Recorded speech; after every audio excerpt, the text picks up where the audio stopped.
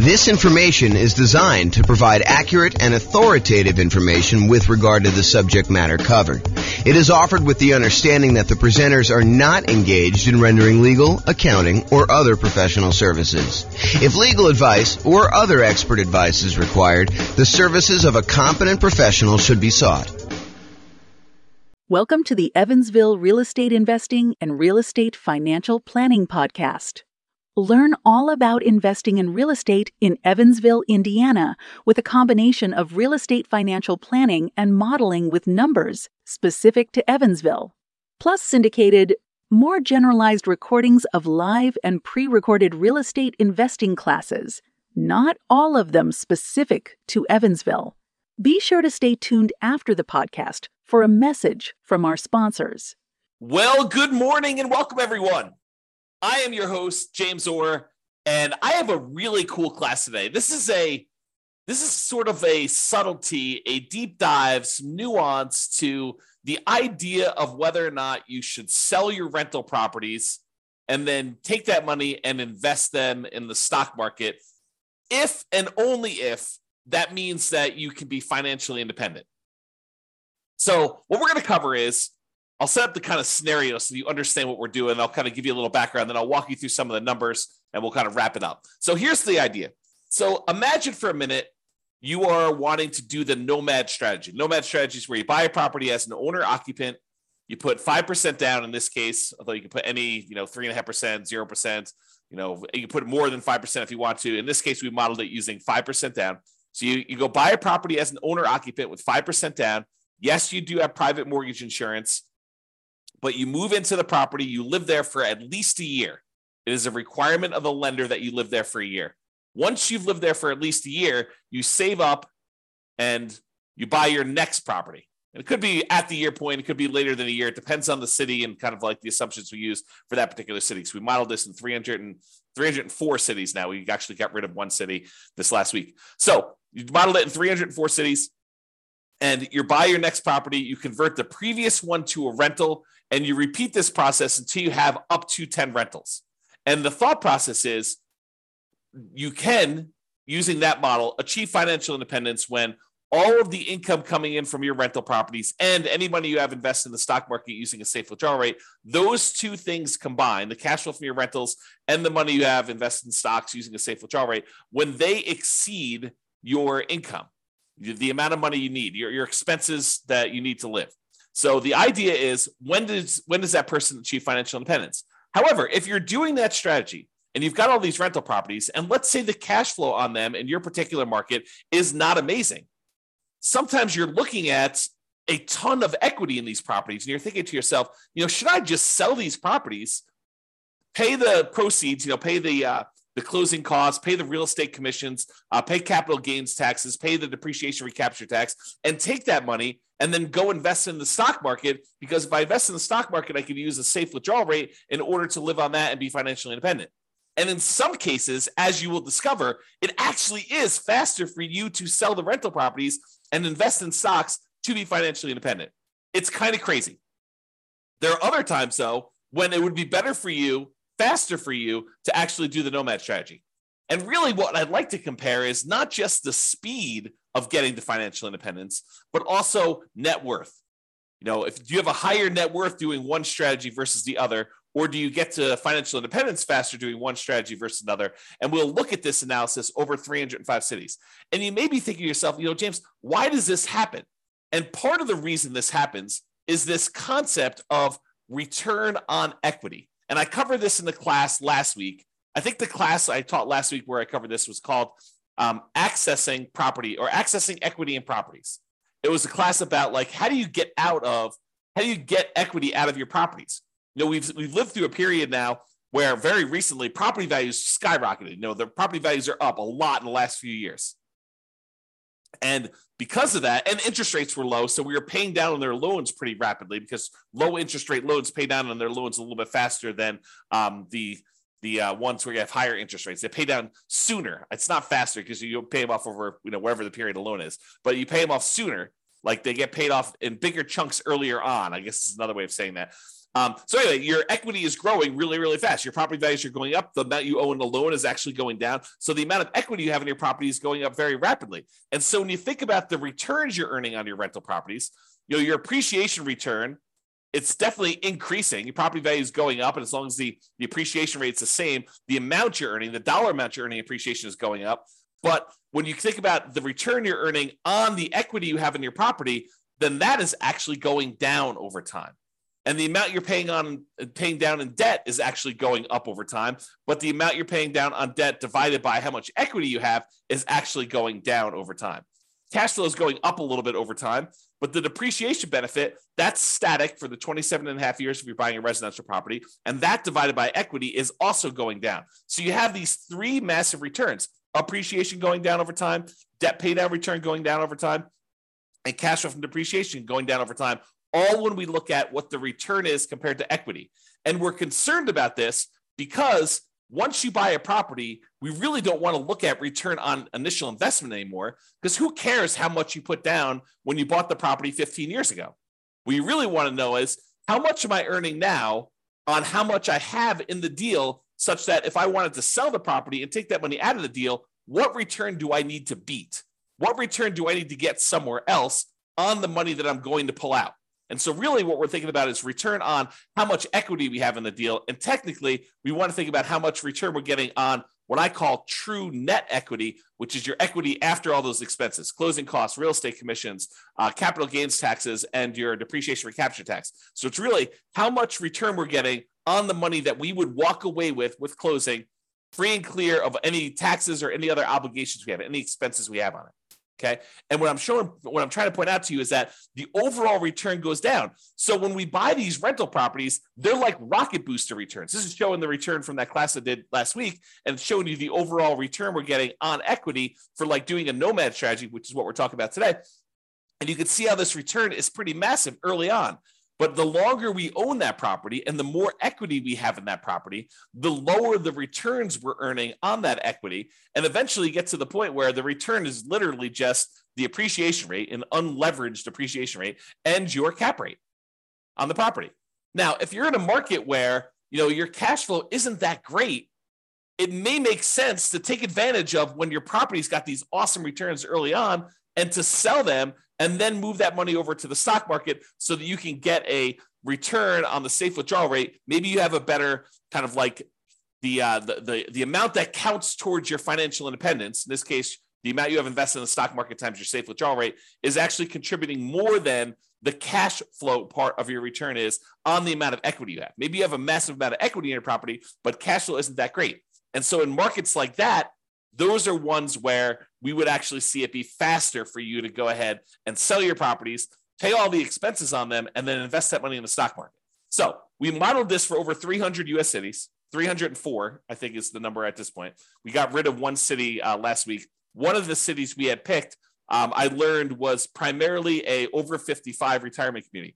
Happens to be one of the top 305 cities in the U.S. in terms of population, but it also happens to be a 55 plus retirement community. And so I didn't think it was a representative city to do analysis on. So I've since removed it. So now we're down to 304. Okay. So in this case, we're comparing in both the scenarios, both the cases we're comparing, you are doing the nomad strategy. You're buying a property, you're moving in, you're living there for at least a year until you save up for a down payment. Then you're buying another property, converting the previous one to a rental, and you're repeating this property until you buy up to 10 rentals. In some cases, you don't get to 10. You're able to reach financial independence before you get to 10. In other cases, you're buying 10, almost in 10 years. Okay. So you're doing that. You're putting 5% down and you're doing that. Okay. Now, in one of the scenarios, you are not ever selling any properties. You're just always keeping your properties. You're never selling any of them. That's what we're calling the baseline nomad model. However, in the other strategy, we're saying, look, you're going to do the nomad strategy exactly as the other one was doing it. However, each month, we're going to do some calculations. We're going to calculate, hey, look, if I went and sold my properties and I paid closing costs, if I paid real estate commissions, if I paid capital gains taxes on the gains I've had since I've owned the property, and I pay back depreciation, with a depreciation recapture tax, all 4 expenses you have when you sell a property, and the net proceeds of that if I could take the net proceeds and invest them in the stock market and then use 4% safe withdrawal rate times the money I now have in the stock market, if that means that I have triggered financial independence, then go ahead and sell the properties, stop buying any more properties at all, because we've reached our goal of financial independence and we're done. And then I'm going to compare those two strategies, baseline Nomad, where you're not ever selling any properties, to this one where if you actually can be financially independent, then do it. That's what we're talking about here. And you can see the analysis if you want to go drill into the charts and kind of see what's going on, or go look at your individual city and see how your own individual lots of tongue twister, individual city has performed. You can go to this URL on the screen and actually see it. Okay. Now, I've already covered what financial independence. I've covered this in previous classes. I'll do a really brief one here. Really, we're saying you're financially independent when the net positive cash flow from your rental properties is after all your expenses, your principal, vacancy, principal, interest, taxes, PMI, insurance, maintenance, management, all those expenses come out. The net positive cash flow from that counts towards you being financially independent. Any invested assets you have times your safe withdrawal rate. So any money you have in the stock market or bonds, or any loans you've made as a lender, if you want to be a hard money lender or something like that, all of that money, that big pile of money times a yearly safe withdrawal rate would count. So the 4% of whatever that dollar amount is. If you had $1 million invested in stocks and bonds and loans out there as a hard money lender, then it'd be about $40,000 a year would count towards you being financially independent. Plus all three passive income types: Social Security, annuities, and pensions, which we're not modeling in this particular scenario. So we're really focused in on cash flow plus any safe withdrawal rate times, the amount you have invested. So those are really the sorts of financial independence. When those exceed your living expenses, that's when you're financially independent in our modeling. All right, so let's talk about our assumptions. Man, I've got like a slow tongue today where I'm like being tied up with all my words. Maybe I should slow down. Maybe that's what's going on here. All right, assumptions. So each city's modeling uses their median home prices and estimated rents on those properties. We did not apply any of the 88 strategies we have to improve cash flow. So this is not like an optimized strategy where, you go into that market or you live in that market and you're like thinking, there's no way I can achieve what he told me because there's no way I can find those types of deals. No, we basically took off the shelf properties, median home prices, and the estimated rents you can get on those. And that's what we use. It should not be hard for you to mimic our results. Okay. In fact, you could really improve on our results.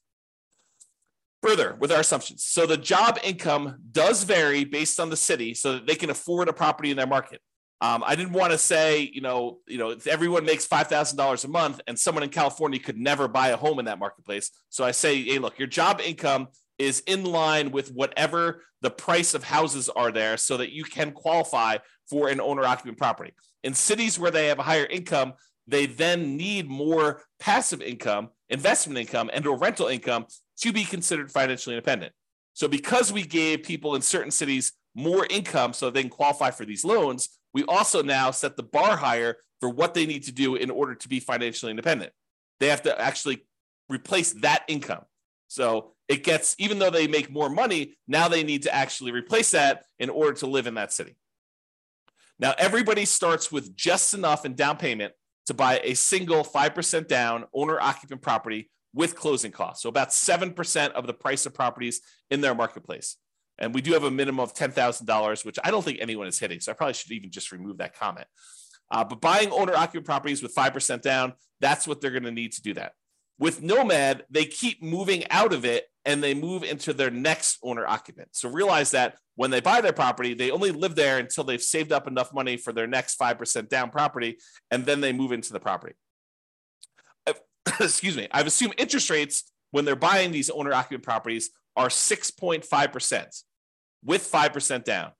And that in addition to that, they need to pay PMI, private mortgage insurance, which is insurance you pay to protect the lender in case you default because you didn't put 20% down. That's what PMI is. If they were buying rentals, which they're not in this case, they're buying these owner-occupant properties and then they're converting them to a rental after they've lived there for at least a year. If they were, we would say that interest rates would be about 7% for those with 20% down. And in those cases, they would not have PMI. And when we do analysis of other strategies, when we compare, buying 20% versus doing Nomad, or 20% versus 25, or buying all cash versus 25% down, like we're doing all these different comparisons to show you which ones are better and in which markets they're better, so that you can go drill down and see, which ones you may want to consider utilizing in your market if you want to get speed or if you want to get higher net worth, and kind of like being able to model that. So we're doing all those. Today just happens to be the comparison of, should I sell my rentals in order to invest that money in stocks? So 7% per year in the stock market rate of return, like all of these assumptions, if you make a slight change to them, it's going to change the results. And one of the ones that will change is if you change how much they're earning in the stock market, that will impact these results. You're still using the 4% safe withdrawal rate, but the amount of money, the amount of return they're getting after they convert to stocks, and any money they have invested in stocks while they're waiting to invest in more properties, those numbers are earning that 7% return from the stock market. And I modeled this out over 100 years. If you want to see any of my assumptions in detail, you can go to realestatefinancialplanner.com/model, MODEL, and you can actually see all my assumptions there. Okay, so let's jump right into it. So which ones achieve financial independence? Which ones will it be faster if they actually sell their properties and convert them to stocks? It turns out that in 120 of the 304 cities, it made no difference at all. So in other words, it was not faster for them to actually sell their properties, move to stocks in order to be financially independent. 120 cities, about a third. But that means that in 184 cities, it actually was faster. It was better for them to sell their properties, pay the fees, closing costs, real estate commissions, capital gains taxes, and depreciation recapture tax. Just bite the bullet, pay all those fees and taxes and costs in order to do this. Take that money, invest in the stock market, and use a 4% safe withdrawal rate in order to be financially independent. It'd be faster for them in 184 cities. About 2/3 of the cities. I think that surprises a lot of folks. Okay. Here's kind of a distribution of what happens. And you can see that, the gray ones are the ones where they are, they're doing the selling all the properties in order to be financially independent. And you can see that some of them get moved up. Not all of them, but some of them get moved up. And there are a few on this really high extreme over here. Okay. Now, how much better is it? And how is it distributed based on price? Is this all the really, really expensive property cities where this happens? Or is this all the really cheap property cities? Nope, it's spread out. And the difference in the number of months is, it's less than 10 years in most cases, but it's actually probably in most cases, it's about 5 years or less. Okay. So how much faster is it? Just eyeballing this. This is the 5-year line here. It shows that anyone's below here are less than 5 years faster. Anyone's above here are more than 5 years faster. And each green dot shows you that selling the properties and investing in stocks is better by that many months. And then this axis shows you how expensive the properties are. So, in the properties where it's about $500,000 properties, that's right here. Shows you those. Okay. So this just gives you an idea of how much faster it is for which ones, and how that is spread out over different priced houses in those marketplaces. Okay. So, certain cities have cheaper houses, certain cities have more expensive houses, and you can see that it's not skewed so that this only happens in really expensive markets, or it's only skewed where it only happens in really inexpensive markets. It's spread out a bit. All right. So we talked about achieving financial independence and the speed in order to be financially independent. We said about in 2/3 of the cases, it would be faster for you to actually sell the properties, pay all the fees, and invest in stocks in order to be financially independent. However, let's now look at net worth, right? What's your overall net worth if you do this? And in 44 cities, about 15% of the time, you would have a higher net worth at year 40 if you actually did not sell your properties and just kept them. So about 15% of the time, you'd have a higher net worth. In 260 cities, it didn't make any difference at all. 260 cities, no difference at all. With 184 with 44 cities, you would actually have a higher net worth. Now, this is at a snapshot in time in year 40. If we went out to year 50, these numbers would be different, right? Because whenever you go and you sell all these properties, you're probably lowering your net worth. You're paying all the costs in order to get at that equity. You're paying your closing costs and real estate commissions. You're paying your capital gains taxes. You're paying your depreciation recaps. All of those are pretty expensive to get at that equity to begin with. And then if you're earning 7% in the stock market, that 7% has to be greater than the return you're earning on your rental properties in order for you to have a higher net worth, which in most cases is probably not. Okay. So this is a snapshot in time showing you that in 44 cities at year 40, it would be better for you to keep the properties. And it shows you the distribution for those. And it tends to be the ones on the lower end of the price point is where that happens. Okay. That just happens to be where it is. All right. So let's take a look at some of the summary stuff. So when you look at it, and I have average and I have median here. So on average, selling the properties, if it means you're able to be financially independent, speeds up your time to financial independence on average about 21.6 months, a little less than 2 years. So it's a little less than 2 years faster to do that. Now, that's not a huge difference. It's 4% better when you sell your properties, okay? If you want to think of it that way. That's on average. If we look at the median, the middlemost number, it's just over a year. It's a year and 3 months, 15 months. And that's 2.9% better or faster to have done that, okay? As far as net worth goes, when you do the nomad strategy and you don't sell any properties, your net worth on average is $11.168 million. So $11.1 million in year 40. When you sell all the properties, your net worth on average is $10.8 million, a difference of about $329,000. Now, I want to point something out to you. We're talking about numbers 40 years in the future. If you want to think about what that means in terms of today dollars, it's about 1/3 of that. Okay. So, 11.1 million is probably a little less than 3 million in today's dollars. I'm sorry, a little bit less than 4 million in today's dollars. Okay. And 10.8 million is less than that, but not that much. The difference is 329,000. That's like a difference of about 110,000 in today's dollars. So we're not talking about huge differences. It's a 3% difference in net worth. So again, not huge when you do that. Now let's talk a little bit about risk. Oh, by the way, that was average. The median net worth difference is 8.1 million versus 7.6, or a difference of 477,000. In today's dollars, that's like, $150,000 or so. It's 5.9% better for you to have done the regular nomad, not paid those expenses. But you're trading a little bit of net worth in order to be able to be financially independent earlier, faster. Okay. And what we're not talking about is we're not talking about the idea that you may be able to, in some cases, still stop working when you haven't technically achieved financial independence, knowing that you could convert it to the stock market at any time, but you could sort of almost coast in. I'll have to do a whole class on that later. But the idea is that sometimes, even when you're not quite at financial independence, you can stop, use some money to kind of bridge the gap to get there. Okay. Imagine for a minute, you're looking at your rental properties and you realize that, a whole bunch of properties are going to pay off a year from now, but you have more than enough cash set aside to get you to that year point. And at the year point, when your properties get all paid off, your cash flows are going to increase massively and you'll be financially independent at that 1 year point, a year from now when you pay off the properties.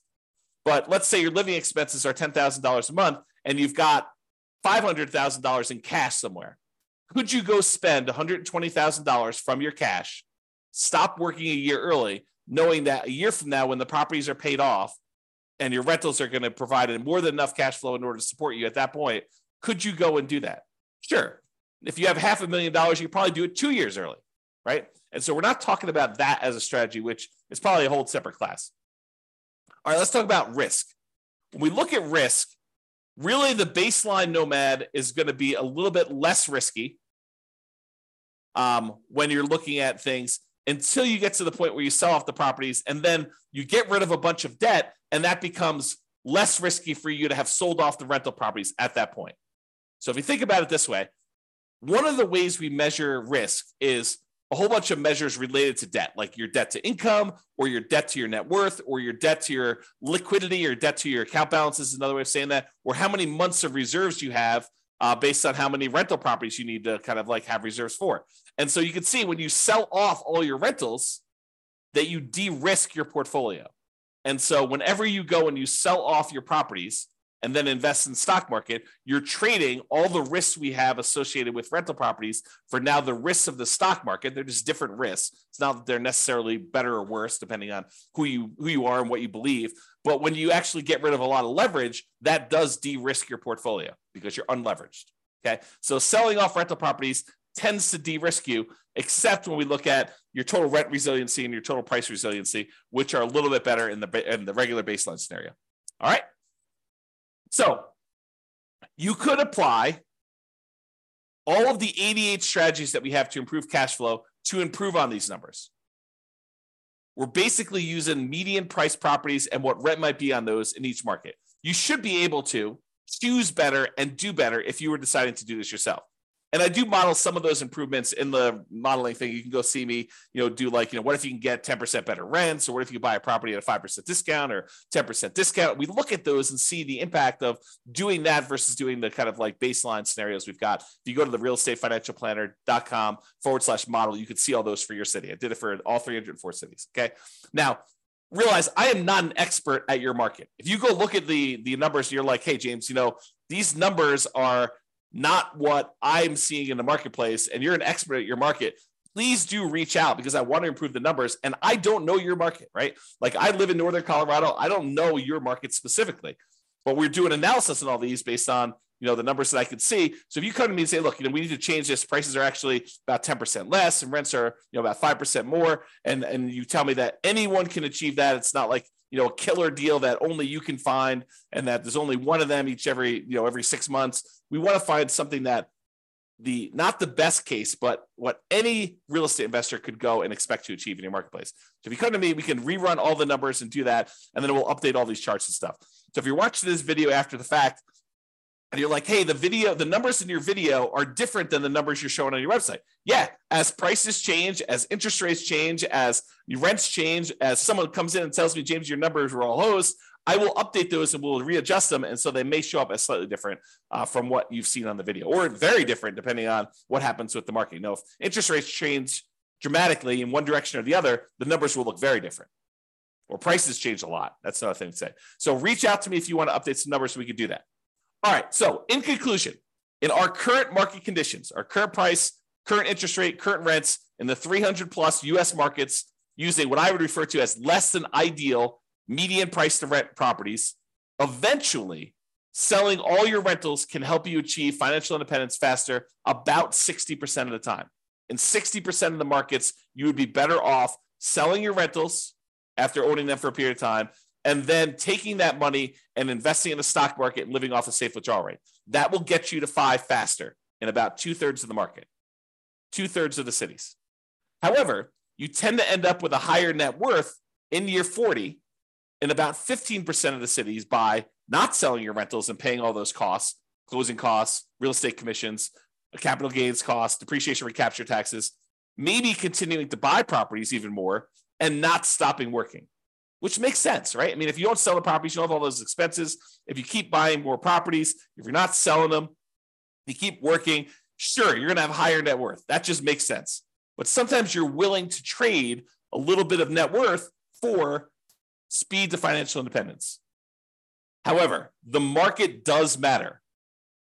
You would not be able to improve your time to financial independence in every market by doing this. That's why you really need to go study your market, which I've done all the analysis for you. Go look at it. If you got questions, reach out. But it's best if you look closer at your specific market and apply as many of the 88 cash flow improving strategies as practically possible to improve on your own personal implementation.